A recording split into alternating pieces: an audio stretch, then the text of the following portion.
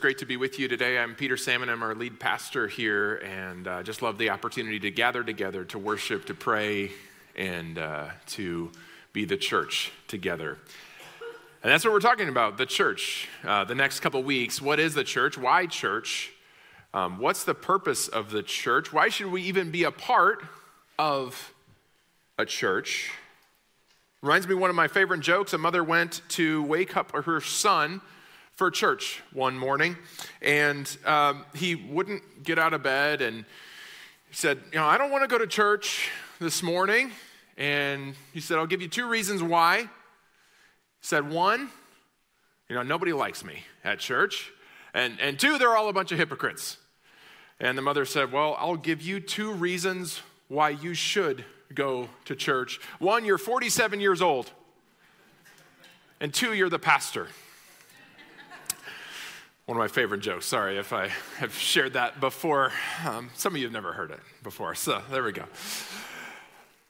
But I wonder if you've ever felt like that on Sunday morning. Do I have to go to church? I don't want to go to church this morning. I want to sleep in. Man, there's things I want to do on a Sunday morning. I wonder if you've ever asked that.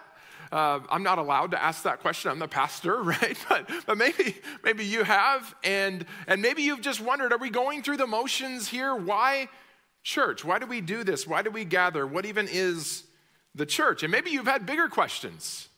Maybe you've had kind of theological questions, biblical questions about the church. Maybe you've experienced some things in your life related to church, and you have a lot of questions about it. In fact, there was a recent survey of evangelical Christians where the question was asked, should a Christian be part of a local church? 51% of evangelical Christians answered yes, and 44% said no.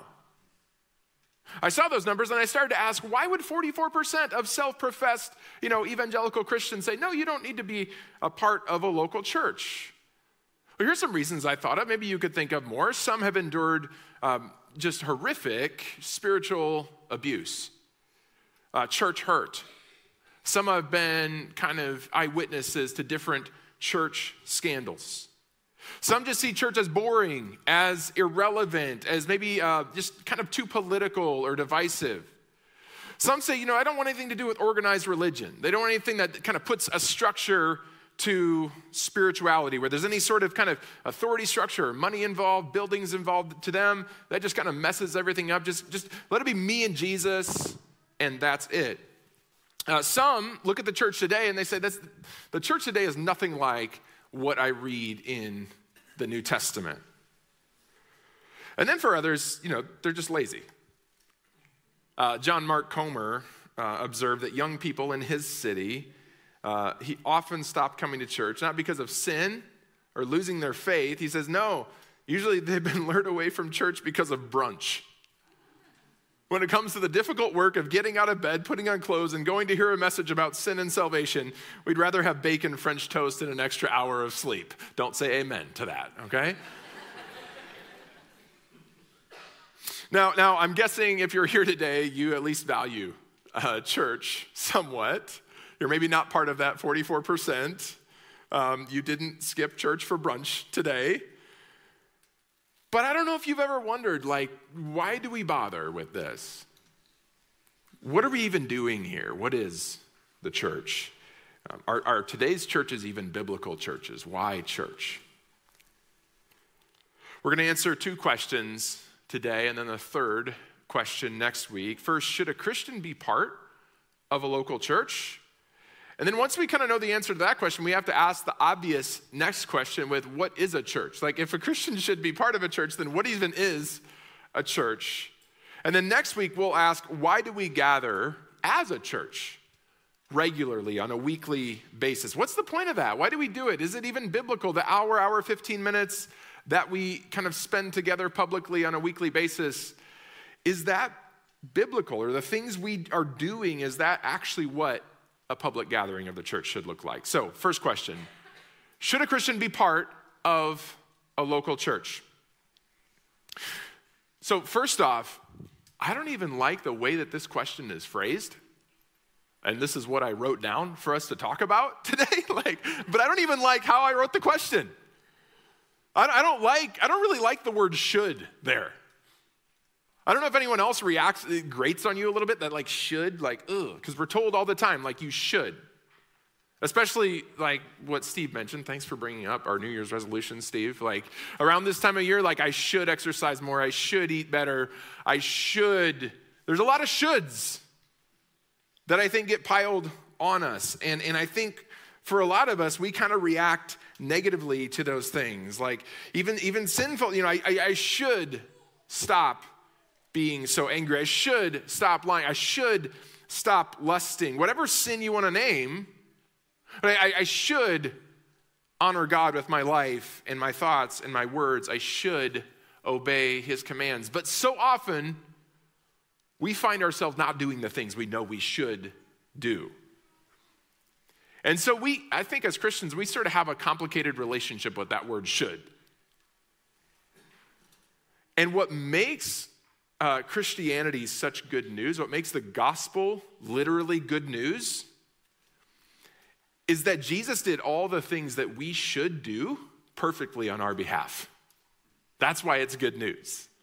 The good news of the gospel isn't that a bunch more shoulds are piled onto our plate. The good news of the gospel is that Jesus lived a perfect life in our place so that we can be forgiven of those things that we should do, that we didn't do, and we can be brought back to God through grace and forgiveness that Jesus bought and paid for with his own precious blood on the cross. That's the good news, right? We come to God through faith in Jesus, trusting in him. Ephesians 2:8-9 says it's by grace you've been saved through faith. You've been saved by grace through faith. It's a gift. It's not something you earn by performing all the shoulds in your life. It's not something you earn by being a good member of a local church. It's a gift. You can't earn it. You don't earn a gift. It's given to you by the sheer grace of God, by the goodness of God. And the only thing that's kind of our part in that is faith, just trusting in him. That's not a work we do to earn the gift. It's just receiving the gift and putting our trust in him. And so that's the good news. And this good news gives us a totally different perspective on the shoulds of the Bible, because they're in there. The word should occurs in the Bible hundreds of times. But the gospel gives us a different perspective on this word. Now we delight. Remember that word, delight? We delight in doing God's will. The Psalms talk about delighting in the law of the Lord. Like we want to do the things that God says we should do because we trust in him. Like we trust in him to save us through his goodness and mercy and grace. And we trust in him to tell us the way we should live. And so here's how I kind of think about it. We shouldn't necessarily be allergic to the word should. We should trust in Jesus who performed all the shoulds for us. And because of that, we should be wildly grateful as these new creations in Christ who have spiritual power now to do the things we should do that we never could do or would do. All right, so does that make sense? Got that out of the way, got that out of my system, my little quibble with the word should. But we're going to use the word should because the Bible does. So, should a Christian be part of a local church? What does the Bible say? First off, the Bible says that every Christian is already part of the church, of the worldwide capital C church. So if you believe the gospel, if you're saved by grace through faith in Jesus, you are part of the church already. Right after Paul says, Ephesians 2, 8 and 9. Right after that in Ephesians 2, he says in verse 19 through 22, you're no longer foreigners and strangers, but fellow citizens with the saints and members of God's household, built on the foundation of the apostles and prophets with Christ Jesus himself as the cornerstone.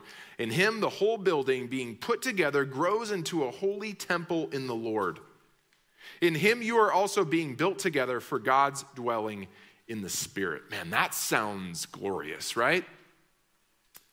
This new people that's being put together, that's being built together, that's growing together into this holy dwelling place for God's Spirit. This new nation, this new family, this new temple. And so if you're trusting in Jesus and following him, man, you are a part of this family, this household, this new nation.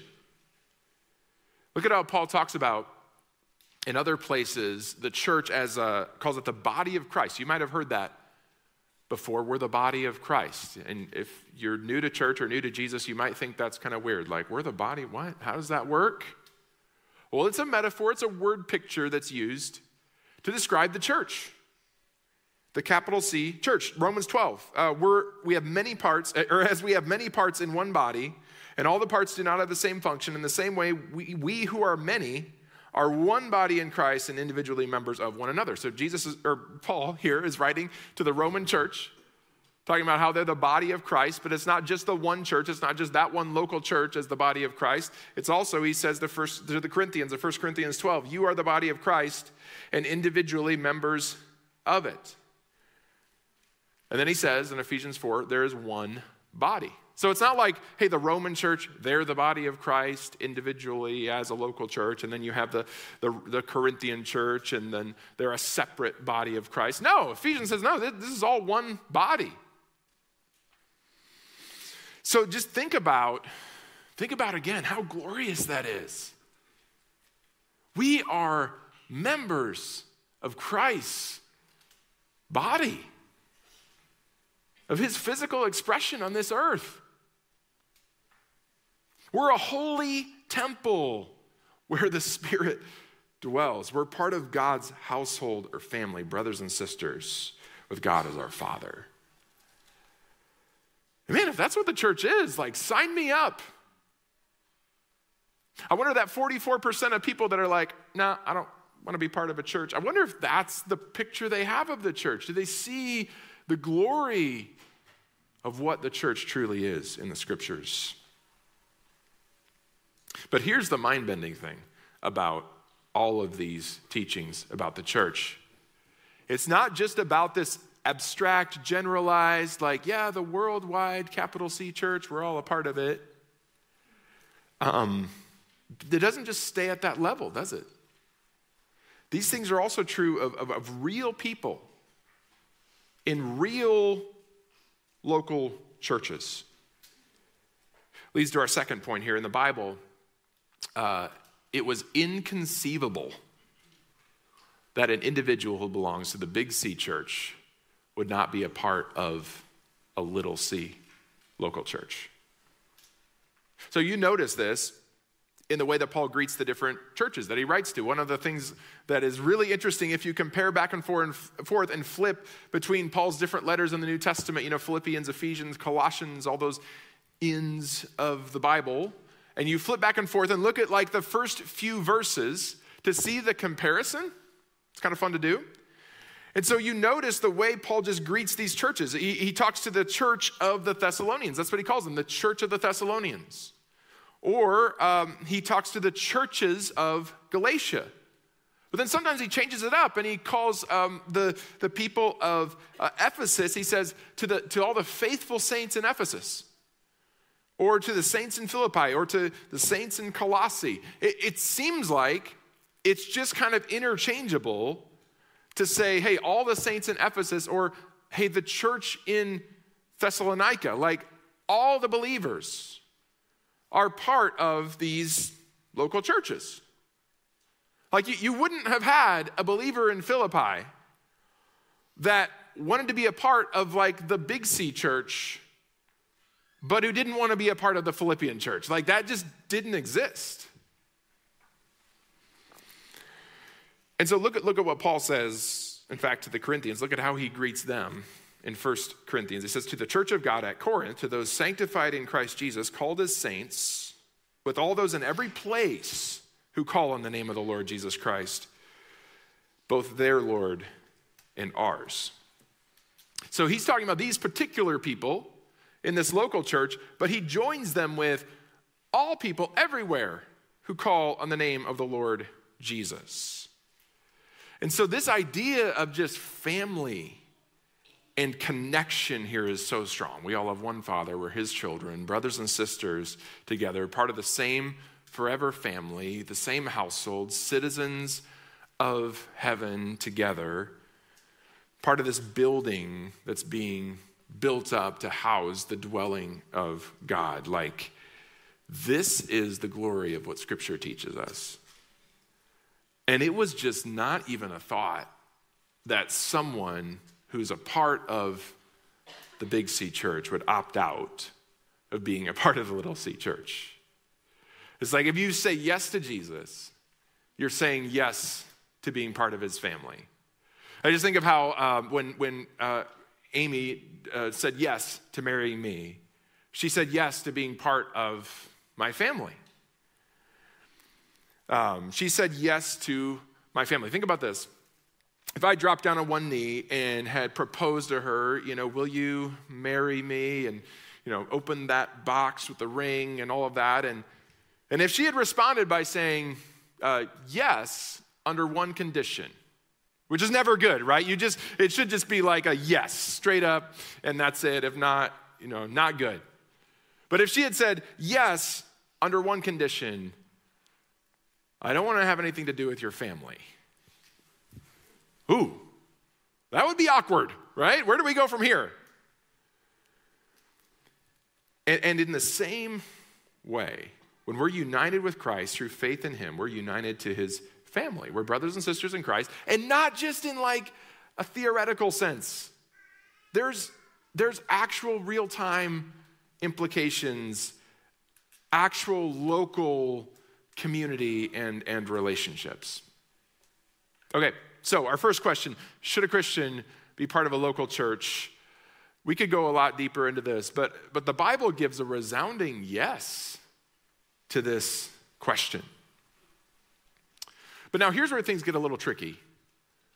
You start to get to a little bit of the finer points. It's like, well, what exactly is a church? And it's like, is there a loophole here, right? Like, okay, we're supposed to be part of a local church, but what is a biblical church? Generationally, you might answer this question differently. Like for older generations, the church was something that you go to, a building. For younger generations, it was kind of drilled into my head growing up that church isn't something you go to. Like you are the church. You don't go to church. You are the church. And so younger generations stopped going to church because they're told you are the church. You don't go to church. Okay, I won't go to church then. That makes sense, right? It just like generationally, we've been told different things about what the church is. But which is it, right? Is the church a place you go or is it something you are? I've heard people say to me, well, church for me is like, man, out in the deer stand, out in the woods, like that's my church. Or out on the water in the fishing, like that is my church. That's where I experience God. Other people say, well, I get together with a friend for coffee. We talk about what God's doing in our lives. For me, that's church. Others say, hey, I have sermons I like to watch on YouTube, and that's what I do for church. I had a friend the other day that told me, for church, he said, we get some friends together in our house, and we watch a sermon online from a church a few hours away in a big city, and that's what we do for church. Are all these things church? What is a church? What about a youth ministry or a college ministry? Is that a church? What about a worship service? I went to a college where we had required chapels twice a week. So a worship service, very similar to what we're doing here today. And it was, twice a week. during the week, Tuesday and Thursday or whatever. And so on Sunday morning, a lot of the students, it's like we've already had our church for the week, right? And it was like on Sunday morning, we're going to go to church at, what do you call it? Like Bedside Baptist with Pastor Pillow and Sister Sheets. That was the joke, right? In the dorms. And I don't know, is that kind of a worship service in a chapel in a college setting or maybe a worship service at a retirement home? Like, is that a church? What is a biblical church? Sometimes we just assume we're doing it, but let's ask the question. Are we just going through the motions? Are we a biblical church even? So I'm going to give you quick 5 ingredients. We could go way deeper into this. There's a lot more scriptures we could bounce around to and study this in depth. But 5 ingredients of a biblical church. Heard these from James Emery White. Didn't come up with these myself, but I've loved them ever since I've heard them because I think there can be more than just these 5, but there's certainly not less than these 5. And we can see all of them. The cool thing, we can see all of them in Acts chapter 2, 42 through 47. A great place to go if you're looking for more about the church, because this is kind of the first description of the early church after Jesus ascended to go to be with his Father in heaven. So Acts chapter 2, 42 through 47, the disciples, there are 3,000 of them together at this point in Jerusalem. They devoted themselves to the apostles' teaching, to the fellowship, to the breaking of bread, and to prayer. Everyone was filled with awe, and many wonders and signs were being performed through the apostles. Now all the believers were together and held all things in common. They sold their possessions and property and distributed the proceeds to all, as any had need. Every day they devoted themselves to meeting together in the temple and broke bread from house to house. They ate their food with joyful and sincere hearts, praising God and enjoying the favor of all the people. Every day the Lord added to their number those who were being saved. There's a lot that we could go into. Again, a lot of places we could go in Scripture to look at a good definition of the church. But I want to just pull out 5 things. They all start with the letter C. First, community. Community. It says all the believers were together. Right away, we see that there is a unity here that's defined by the fact that they are believers in Jesus Christ. No one is excluded based on age, based on sex, based on other factors. It's a public group where all believers come together. So a church, it can't be kind of segregated by age or by race or economic status. A church can't just be for young people or older people. A church can't just be for a certain culture or ethnic. That's not a church. It can't be like a youth group, right? Where it's based on age. Like a youth group is like 6th through 12th grade here, right? That's not a church because it's not like open to everybody, right? Like I'm not going to show up at the youth group and be like, oh, this is my church. Can't be something like a college ministry. People are excluded by age. It can't be a women's group or a men's group or even a small group where it's kind of confined to the number of people that could fit in your living room.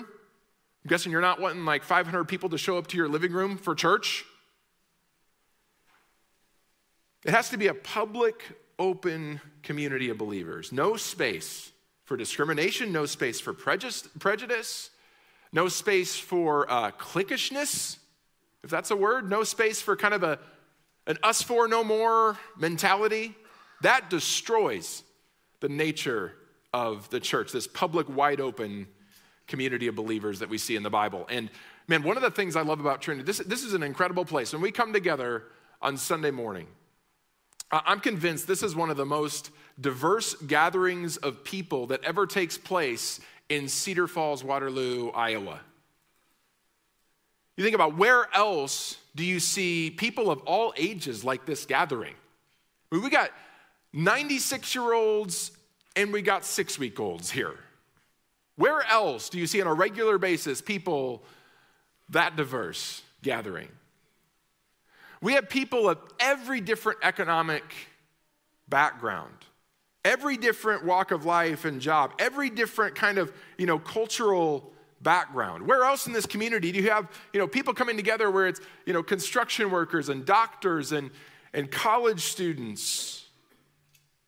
Where else do you have people coming together from literally dozens of different cultural and ethnic backgrounds? So community, wide open public community of believers, right? And that little condition of believers is based on a confession of faith. That's the second C, a confession of faith. That we share and confess the same truths. The early church in verse 42, they devoted themselves to the apostles' teaching. So a church isn't just like a social group that's focused around some hobby. It's based on the apostles' teaching as its foundation. And what were the apostles teaching? They were teaching about Jesus. They were teaching about who Jesus is and what he did for us. That is essential to being the church. And understand this, like we welcome anyone and everyone that wants to come in and experience the church, experience even worship together, hear about who Jesus is and explore that more, even if they're not convinced of it all yet. But for us at Trinity, the unity that we have together is around Jesus and who he is. And for us, that means we have a biblically based, just practically a biblically based statement of faith that we hold to, that is part of our belonging to the Wesleyan Church. We hold to this biblically based statement of faith, and we hold each other to that. And so we're not just going to go off into the latest fad, the latest cultural wind of doctrine. We're going to stand firm on the apostles' teaching. And so I'll say it bluntly, like if you're not standing firm on the apostles' teaching and you call yourself a church, you're not a church. I was thinking, how many of our churches in town are only kind of churches in name only? Because they're not standing firm on the scriptures. Third C is corporate. And when I say corporate, there's a corporate structure. There's something that we're doing together. There's an organization to it. And we see this very early on. There was leadership in the early church. Even in Acts 2, they were combining their finances together. They were sharing financial resources together. There were things that needed and required some sort of structure of leadership and governance and accountability. And in today's world, we're kind of allergic to that. Anything where there's a structure, it feels like institution-y. We love the idea of like organic. We just want it to be organic. We just want it to be like authentic. And somehow that means no accountability, no structure, none of that. How's that working for us these days, right? And it's a blessing and it's a beautiful gift in the scriptures that there is a clear vision for godly biblical leadership, for accountability, for good stewardship of resources, for the reality of the fact that in Acts chapter 6, the whole company of the disciples gathered together to select leaders. There's an accountability that mutually flows back and forth between leaders and between the whole body. And what a gift that there's that kind of structure. And we need leaders. We need godly leaders. And even godly leaders need accountability. I think that's one of the reasons for us as a church, it's a sidebar, where even though everyone is a member of the Church of Jesus Christ, we encourage people to go through a formal membership process to be able to speak into the things that we do as a church, to be able to speak into the governance of the church, to be able to hold accountable me, your lead, myself, and other leaders in our church. And members meetings, I know for some of you, like showing up to like a business meeting, that's just like nails on a chalkboard for you. It's like, like a business meeting. That's the worst. For some of you, that's how you feel. But man, if no one shows up to those things, let me just tell you, If no one shows up to those, then I guess I just do whatever I want. Is that how, you don't want that, trust me. And I don't want that. And we need a robust membership here that's engaged and involved, even in the formal aspects of how we make decisions as a church. I'll just say this clearly. A church that lacks biblical and healthy structure and organization and leadership is a church that's asking for scandals, asking for financial abuse, asking for disunity. And it's probably just not a church. Think about this. That thing you've heard people call a church, getting coffee with their friend, that's church for them. Or their group of people that gets together and watches something online. Or that worship service at a college chapel or a retirement home. Does it have any sort of structure of spiritual leadership and then members that give a voice and where there's healthy accountability? If not, it's not a church. Number 4, celebration. Celebration. I love to celebrate. And who doesn't? And who wouldn't want to be a part of coming together and celebrating the greatest news on earth of what Jesus has done for us? And so this is a part of it for us. What we do on Sunday morning, we get to come together and celebrate and gather. And again, there's that question of, is church something you go to, or is it who you are? And I wonder if it's more of a both and. Like, we are the church, but being the church involves gathering together. And that gathering involves specific things, and we'll talk more about that next week. What does it look like to celebrate together as a church on a regular basis? What is that kind of gathering supposed to look like? Is there supposed to be something like a sermon? Is there supposed to be singing? Is there supposed to be, what's supposed to be involved in that? Number 5, there's a cause. There's a common cause. And we see this in verse 47. Every day the Lord added to their number those who were being saved. This church that had just been given the Great Commission to go and make disciples of all nations, here we see in Acts chapter 2, they're doing it. They're living out this vision. They're living out this mission. They're living out this cause. They're leading people to faith in Christ. They're discipling them to obey everything Jesus commanded. And ultimately, it's that is that leads to the transformation of society. There's so many things that we do as a church, helping lift people out of poverty, helping people that are in crisis, helping with so many different needs. That's all biblical. But ultimately, it's the gospel that transforms. It's as people come to faith in Christ and realize their need for the transformational work of the Holy Spirit in their lives. That's what brings transformation to people and to society. I saw this so clearly when I was in Sierra Leone back in 2016. As a church, we, for years, had a partnership with a village. And we helped them with just practical needs, kind of on their own initiative of things that they needed help with, and kind of came alongside them. Sustainable agriculture, incredible programs of sustainable agriculture and drilling wells. And ultimately, we also planted a church there as well. But just being in Sierra Leone, one of the poorest countries on the earth, it was, if you've ever been in that situation, it's tough not just to sit there and kind of like for me, like to sit there and just like problem solve constantly. Of like, how could we fix some of the like poverty that's happening? It's just so different than what we experience here in America.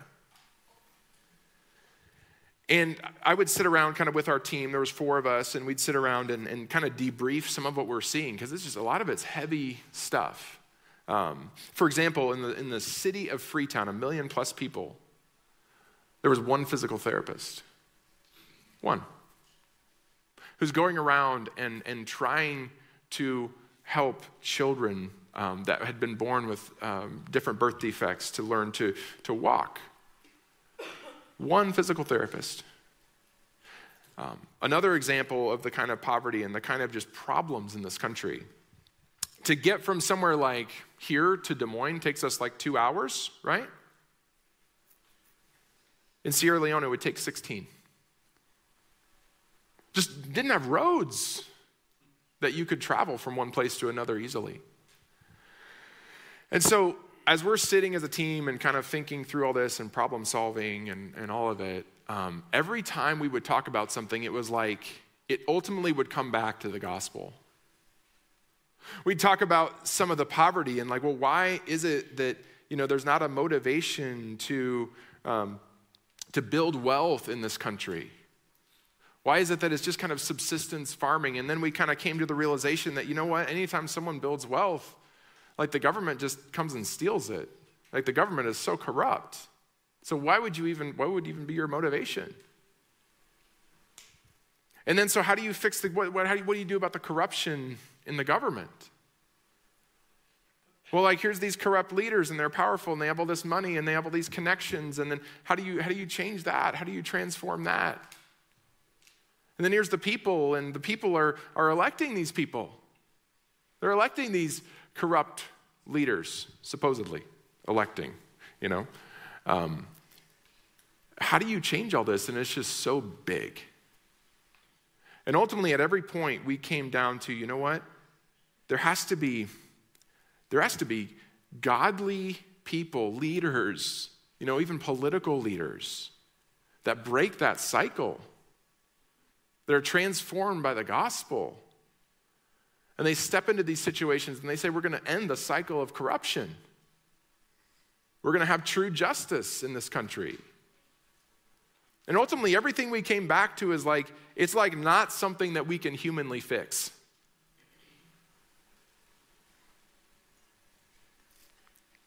Ultimately, the cause that we have as the Church of Jesus Christ, it's the only thing that can truly transform society from the bottom up. There's a lot of great things that we can do in the world. There's a lot of great charities. There's a lot of great nonprofits. There's a lot of great, businesses out there and a lot of great causes and professions. But without the gospel, lasting, long-term transformation isn't possible. Now, we went through, just quickly, these 5 C's. There's a lot more scriptures you could go to, a lot more places you could go to study this out. I encourage you to do that on your own. But also, in your small groups or on your own, I encourage you this week to just spend some time dialoguing and thinking about what happens if one of these 5 is missing from a church. What happens to that church? What problems arise? What is neglected or what is removed from that experience? I think of it as these 5 things are like 5 ingredients in a cake. I was making pancakes the other day for my kids. Don't do it very often, and so I wasn't following the recipe very well, and it was a little distracted. There was a lot happening in our house at that moment. And so went to cook the pancakes, and I was like, this doesn't seem quite right, but whatever. Went through it and realized I'd forgotten eggs and I'd forgotten butter, right? Tasted like chalk. It's like, what are we eating here? It's kind of chalky. But when you put enough maple syrup on it, it's fine. It's fine. The kids liked it. But in the same way, I think with these 5 C's that we've talked about, you need all 5 of them for a biblical church. Last thing I'll say is even with all these ingredients in place, it can go really, really wrong. Some of you have experienced that. We can still mess it up. And I know there's people here that have been just burned by different churches or are burned out on church. I know there are those who've experienced church hurt. And I've talked with people in recent months that just tears in their eyes. They've said, I've invested decades in a church and I feel like it was all a waste because of things that happened. And I always say, first off, it wasn't a waste. You had an impact. on the people in that church. But secondly, I just think it's so cool that as I've talked to these individuals, they haven't given up on the beauty and the glory of what the Church of Jesus Christ is. And even though a particular local church failed them, they're not giving up on the church, and I have so much respect for that. And I say to those people, like, we need you. We need you to help us. We need you to help make sure that we don't go off track. We need you to help give us insights of how we can fulfill the picture of a biblical local church. And with that, I actually just want to give an opportunity to everyone here this morning to do what we call taking a next step. Take another step in walking with Jesus. Take another step in committing and connecting with this church. And I encourage you, as you take that card that's on the seat with you or underneath your seat, potentially, I want you to grab that card and take a look at it this morning.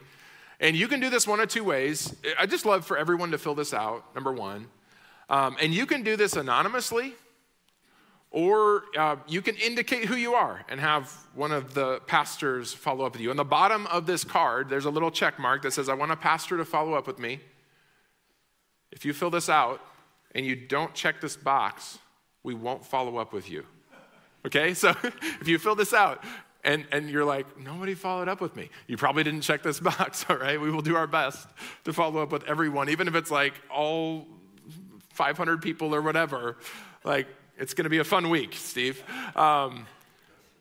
So we encourage you, fill this out. What is my next step?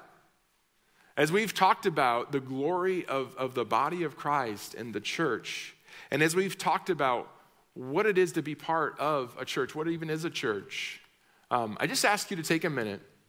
I'm going to give you a moment just prayerfully to fill this out, and you don't have to put your name to this. This can just be kind of between you and the Lord, but we ask you to turn it in anyway. There's something about, I feel like, kind of that act that makes it a little more real. But then if there's something you would like to have us help you take another step in, we would love to do that. So there's a few things on this. Just hopefully you're looking at this card right now, have a pen ready as well. One is put my faith in Jesus. And if you're here and you haven't yet taken that step, man, we would love to have you as a part of the family of Jesus Christ, trusting in him, walking with him. And even if you just want to talk to somebody about that, check that box and then put who you are, and we'd love to sit down and talk with you about that. Take a Next Steps class. We offer these every month or two. We have one in January, February, March, April. You can sign up online. It's you and your 10 new best friends. It's super fun. But come and be a part of it. 3-4 hours. Learn a lot about Scripture. Learn a lot about what these next steps look like that we're talking about today. Maybe that for you is a next step. Just come and take a Next Steps class sometime in the next couple months. Joining a small group. Maybe that's something that you've never done. Maybe it's something you've done in the past and it was a really bad experience. I get it. But if you check that box and you let us know who you are and you check the box of have a pastor contact me, we will do our best to work with you, to find a group that would be a good fit, to find a group that works for your schedule. We have groups that meet almost every different day and night and time of the week. It's so important to be connected beyond this on Sunday morning. Be baptized. Maybe that's your next step. Maybe you don't even know what that is, but you've never done it and you'd just love to figure out, what does that mean for me to be baptized as a believer in Jesus Christ? Be discipled one-on-one. Maybe for you that one-on-one is more of your wheelhouse or more of how you think that you're going to be able to grow in this season. I think Jesus had some of his most effective conversations, some of his best conversations one-on-one. I know I have some of my best conversations one-on-one. Maybe for you that's something you would want to explore. Let me say, we got a whole bunch of people that would just love to meet with somebody and invest in somebody and walk alongside them for 6 months, a year, just to develop that kind of relationship. Or maybe it's discipling someone else one-on-one. Maybe that's what God's calling you to in this season. Maybe it's to begin serving. Maybe for you, you've been a part of this church for a while and you'd love to just jump in and use your time to impact others. It was so exciting. I got to see a few people this morning that are newer to the church that have jumped into serving, and it's just so cool to see people that, 2 months ago were brand new, now investing and serving in different ways. Maybe it's beginning to give financially, and that's totally between you and the Lord and like our accountant, right? We have no idea as pastors what people give and all of that. But maybe that's something for you that's another step, and maybe you want more information on that. If you check that box, we'll just ask you what questions you have. Maybe it's meeting with a pastor one-on-one. Sorry, I'm taking a while to go through this. You can read, but I want to explain these. Meeting with a pastor one-on-one. Maybe there's just questions you have before you can kind of dive in wholeheartedly to be a part of this church. Maybe there's questions you have about who we are, about what we believe. One, come to a Next Steps class, but even without that, we'd love to meet with you personally and just talk more and get to know you. And then last, maybe becoming a formal member. Maybe you've been, like I said, all of us are members of the body of Christ if you're trusting in Jesus, but that step of formal membership, there's a little bit of a process there. Maybe just taking that step to be able to have a little more investment, a little more of a voice in what we do here. That's important to me. I need that as a leader here, and I think all of us can contribute something in that way in the decisions we make as a church. And then the last one is just blank check, whatever you want to put down, write it. So I'm going to give you a minute to do that, and then you'll hand those into the middle. So in the sanctuary, you'll hand those into the middle aisle, and then our ushers will come down and walk through and pick those up. Here you'll hand these in to the middle, and then we'll have ushers pick those up as well. Let me give you a minute to do that. Again, you can do it anonymously. You can fill out your information, whatever you want to do.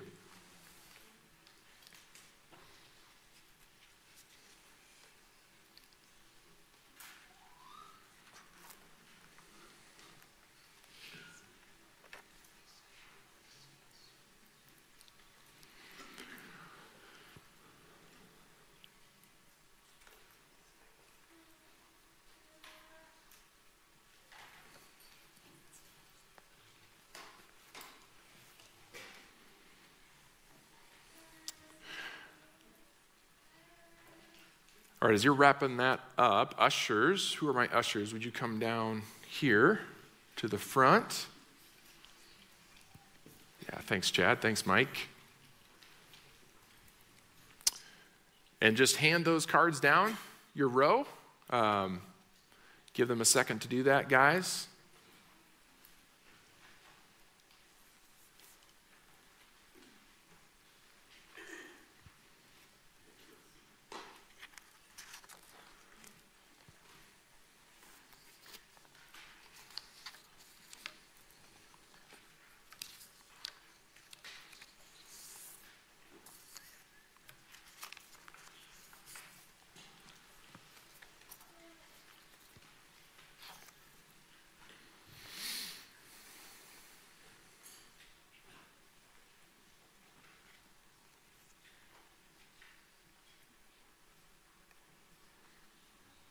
If you missed the baskets somehow, you can drop them in the boxes as you leave. Let me pray for us. God, we just thank you for the biblical picture, the biblical vision of the church. It is so glorious and so, maybe it is even hard for us to believe that that's what you call us, that you call us citizens of a new kingdom, that you call us members of your household, that you call us part of your body, that you call us part of this temple that's being built and housing your glory, your very presence. But God, that's what you say about us. And would we think no less about what we are, what your church is. And so we need your grace to live out this picture faithfully. We need your grace to be who you say we are. And so, God, would you pour out your grace upon us, upon this church, just as we think forward and look forward to the year ahead. God, would this truly be a year where, just in a powerful way, in a strong way, God, we're living out and fulfilling a biblical vision for your church. By your grace, we pray all this in Jesus' name.